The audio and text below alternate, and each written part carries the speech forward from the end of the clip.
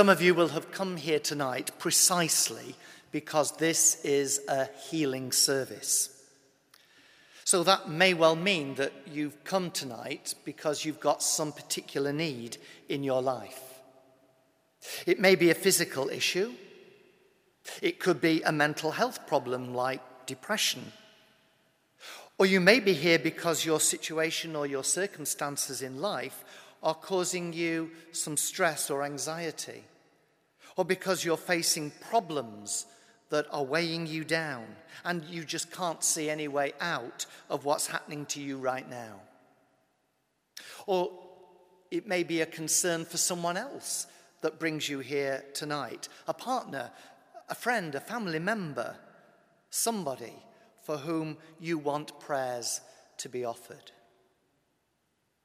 But whatever brings you here tonight, let me ask you this. How do you come? I don't mean by tube or bus or taxi I mean, in what spirit do you come? How do you approach God in your need? Do you come to a service like this reluctantly with some sense of uncertainty? Or do you come in strong expectation of healing?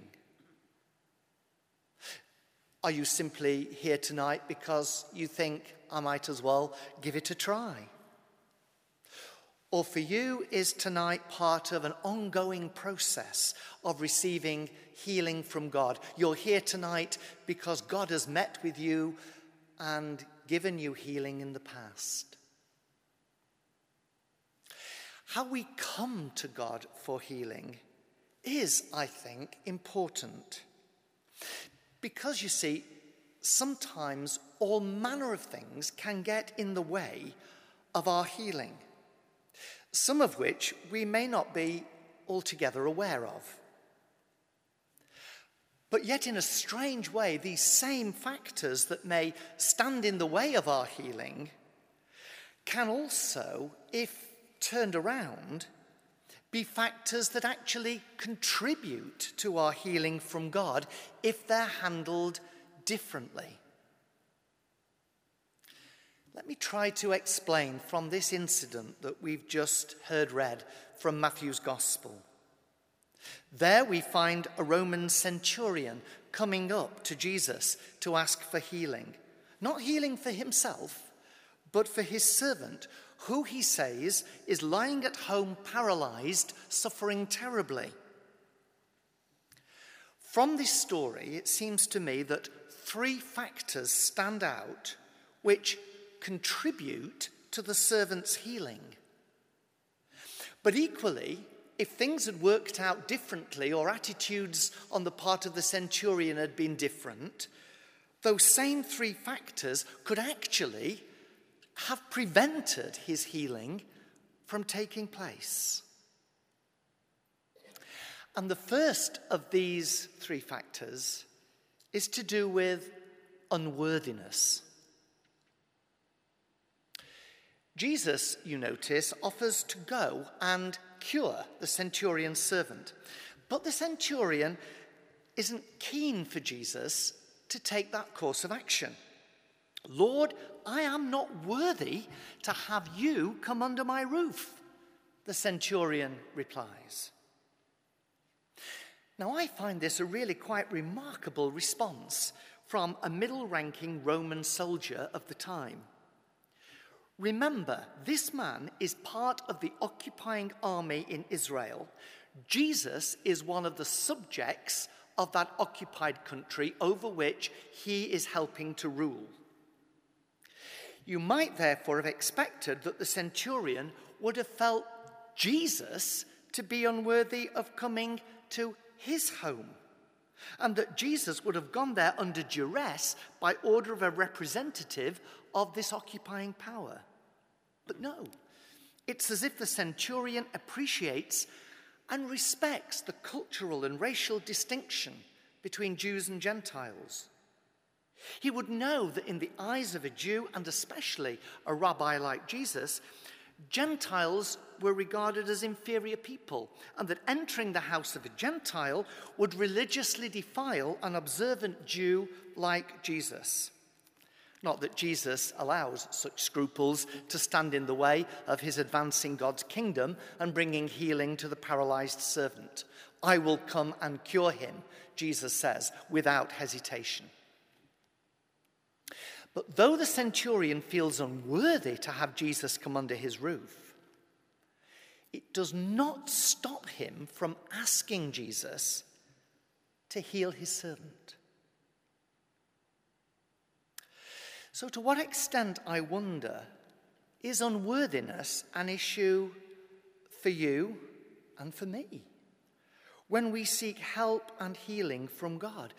To what extent does it hold you and me back from asking?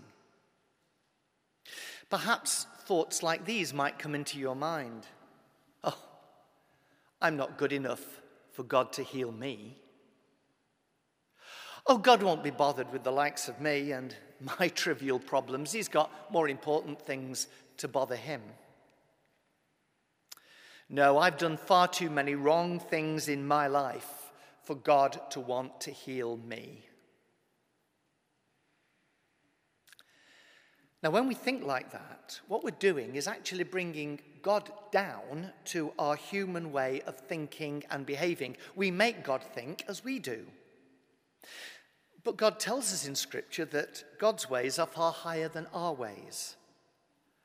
Unlike us, God doesn't bear grudges.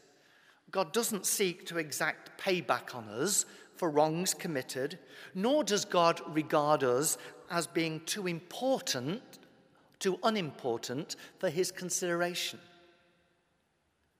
God is love.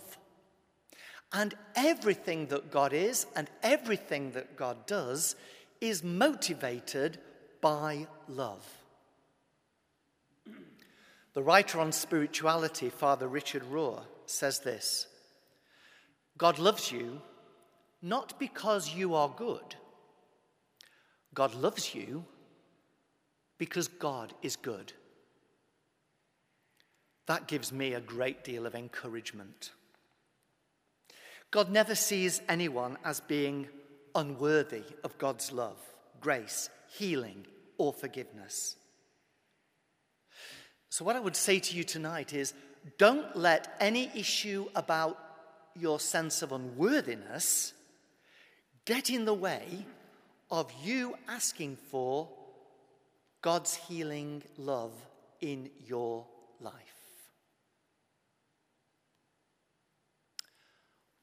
What's the second factor? Well, the second factor from this incident centers upon authority. The centurion, feeling unworthy of having Jesus come under his roof, suggests an alternative course of action out of sensitivity to Jesus. Only say the word, he says, and my servant will be healed. This suggestion is for the centurion based on the soldier's understanding of authority. In his professional role, he both takes and gives orders, being under authority himself and having soldiers under his authority. And that authority would extend to his servant, with whose welfare the centurion seems to be unusually concerned for a man of his position and standing. And it's obvious that the centurion views Jesus as a man of authority too. Just as he, a centurion, would exert power over other soldiers, so he sees that Jesus has a power to heal. And perhaps in a way that had brought Jesus not only a reputation for healing, but also given him an authoritativeness as a man of God. So, for the centurion, all Jesus has to do is say the word, give the command. Say the word, and the servant will be healed. Jesus, he knows, does not even need to be with his servant. Jesus' command in the spiritual realm is regarded by the centurion as being just as powerful and authoritative as his own command in the military sphere.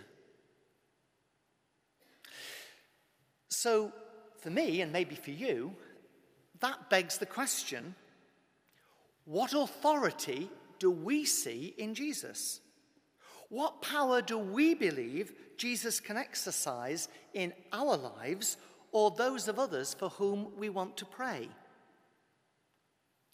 The more we recognize such authority and power in Jesus as the Son of God, the more likely we are, I think, to experience the power to heal in our own lives. And one final footnote about this point on authority. You'll notice from the Gospels, if you read on in Matthew and again in Luke, that when Jesus commissioned his disciples and followers to proclaim the kingdom of God, he gave them authority. He gave them authority to do what he wanted them to do in his name. And the authority that he gave to them was the authority to heal and to cast out demons.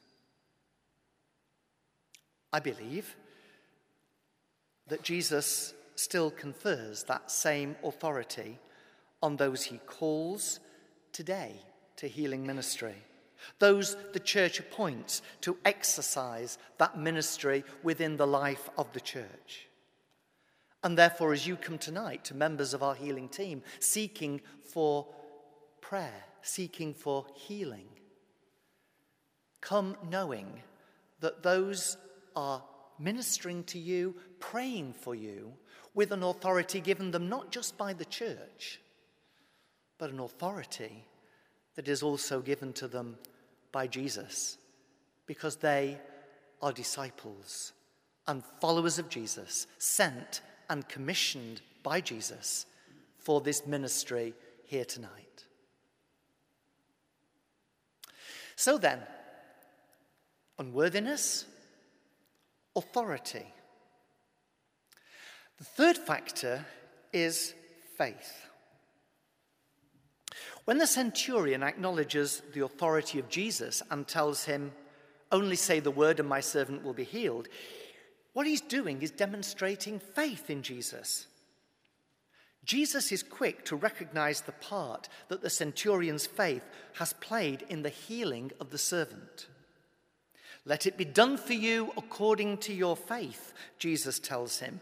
And then Matthew adds, "And the servant was healed in that hour." But what's important is that we need to be very clear about what kind of role faith has here in healing. Over the years, I've been called many things. We'll not go into that, but one of the things that I've been called is a faith healer. And when that's happened, I've always immediately corrected the person who's tried to put that label on me. I've taken off the label and said, "No, I'm not a faith healer. I'm a Christian healer. I offer healing in the name of Jesus Christ. He is the one who does the healing. It is by his grace and his grace alone that healing is given. It is not through my faith that I give healing to you. It's by grace alone." All healing is an act of God's grace, and anyone engaged in healing ministry, such as members of our healing prayer team here tonight, are merely vessels, channels of God's healing grace, which flows through them to you. But faith plays an important part in assisting the flow of God's healing grace. Imagine, if you will, water being channeled along a canal. When that stretch of water reaches a set of locks, it comes up against an obstacle in its path or flow. The water is held back by the lock gates. It's only when those gates are opened that then the water can start to flow again. I think it's rather like that with God's grace and our faith. Faith is what opens the locked gates to allow God's grace to flow. Where God's healing comes up against the closed gates of closed minds and unbelief, it's very hard for healing to be channeled where God intends it to go. Even Jesus found this to be true in his own ministry. In his hometown of Nazareth, he found such a lack of faith or belief in him that Mark tells us he could do no deed of power there except that he laid his hands on a few sick people and cured them. And he was amazed, Mark says, at their unbelief. In Nazareth, Jesus looked in vain for the faith that he found in a Gentile Roman centurion. Perhaps mindful of such negative reactions among his own people, Jesus told those who had followed him and witnessed the encounter with the centurion, "Truly, I tell you, in no one in Israel have I found such faith as in this Roman soldier." Now, what did Jesus mean here by faith? Well, clearly he isn't talking about religious beliefs or propositions of faith, because a Roman centurion wasn't a believer in the Jewish faith, as the people of Nazareth would have been. I think what Jesus recognized and welcomed as faith in the centurion was a spirit of openness and trust in who Jesus was. Something that was patently lacking in Nazareth, his hometown of all places. Jesus even goes on to suggest that the kind of faith displayed by the centurion is more likely to get him into the kingdom of heaven, where he'll sit and eat with, notice, the greats of the Jewish faith, Abraham, Isaac, and Jacob, than the faith of those who use their Jewish religious heritage to claim priority in God's kingdom over Gentile unbelievers. So what about your faith as you come for healing? I'm not asking about how often you go to church. I'm not asking about how often you say your prayers. I'm not asking about what you believe or what you read in the Bible or what you think about what the church teaches. No, I'm asking simply if you're open to Jesus healing you. That's all. Are you open to Jesus healing you? And if so, rather, as with a doctor, how much do you trust him to make a difference in your life? Does your faith open the locked gates to allow God's grace to flow? Or does a lack of faith act as a kind of barrier to the flow of God's healing love? So then, a healing story about a Roman centurion servant that offers three factors or perspectives on how we approach God for healing. Do you come feeling unworthy of God's healing in your life? Not sure, a bit uncertain? Do you come recognizing the authority of Jesus and his power to bring healing into your life and the lives of others? Do you come in a spirit of faith, a spirit of openness and trust in Jesus and what he can do for you and for others? Let me encourage you to come tonight in this attitude of mind and spirit. Know that God loves you far more than you can ever possibly imagine and sees you worthy of healing, no matter what you think about yourself or no matter what you've done in the past. Secondly, see Jesus as Lord, Savior, and Healer, who has all authority and power in heaven and on earth. And thirdly, trust in Jesus and place your faith in him, however small that faith may be. Jesus said it needs only to be as large as a tiny mustard seed. The important thing is placing a small bit of faith in a great God. Come in this way and just say the word. Find in Jesus the healing that he wants for your life and for the lives of others too. And don't let anything stand in the way of it. Amen.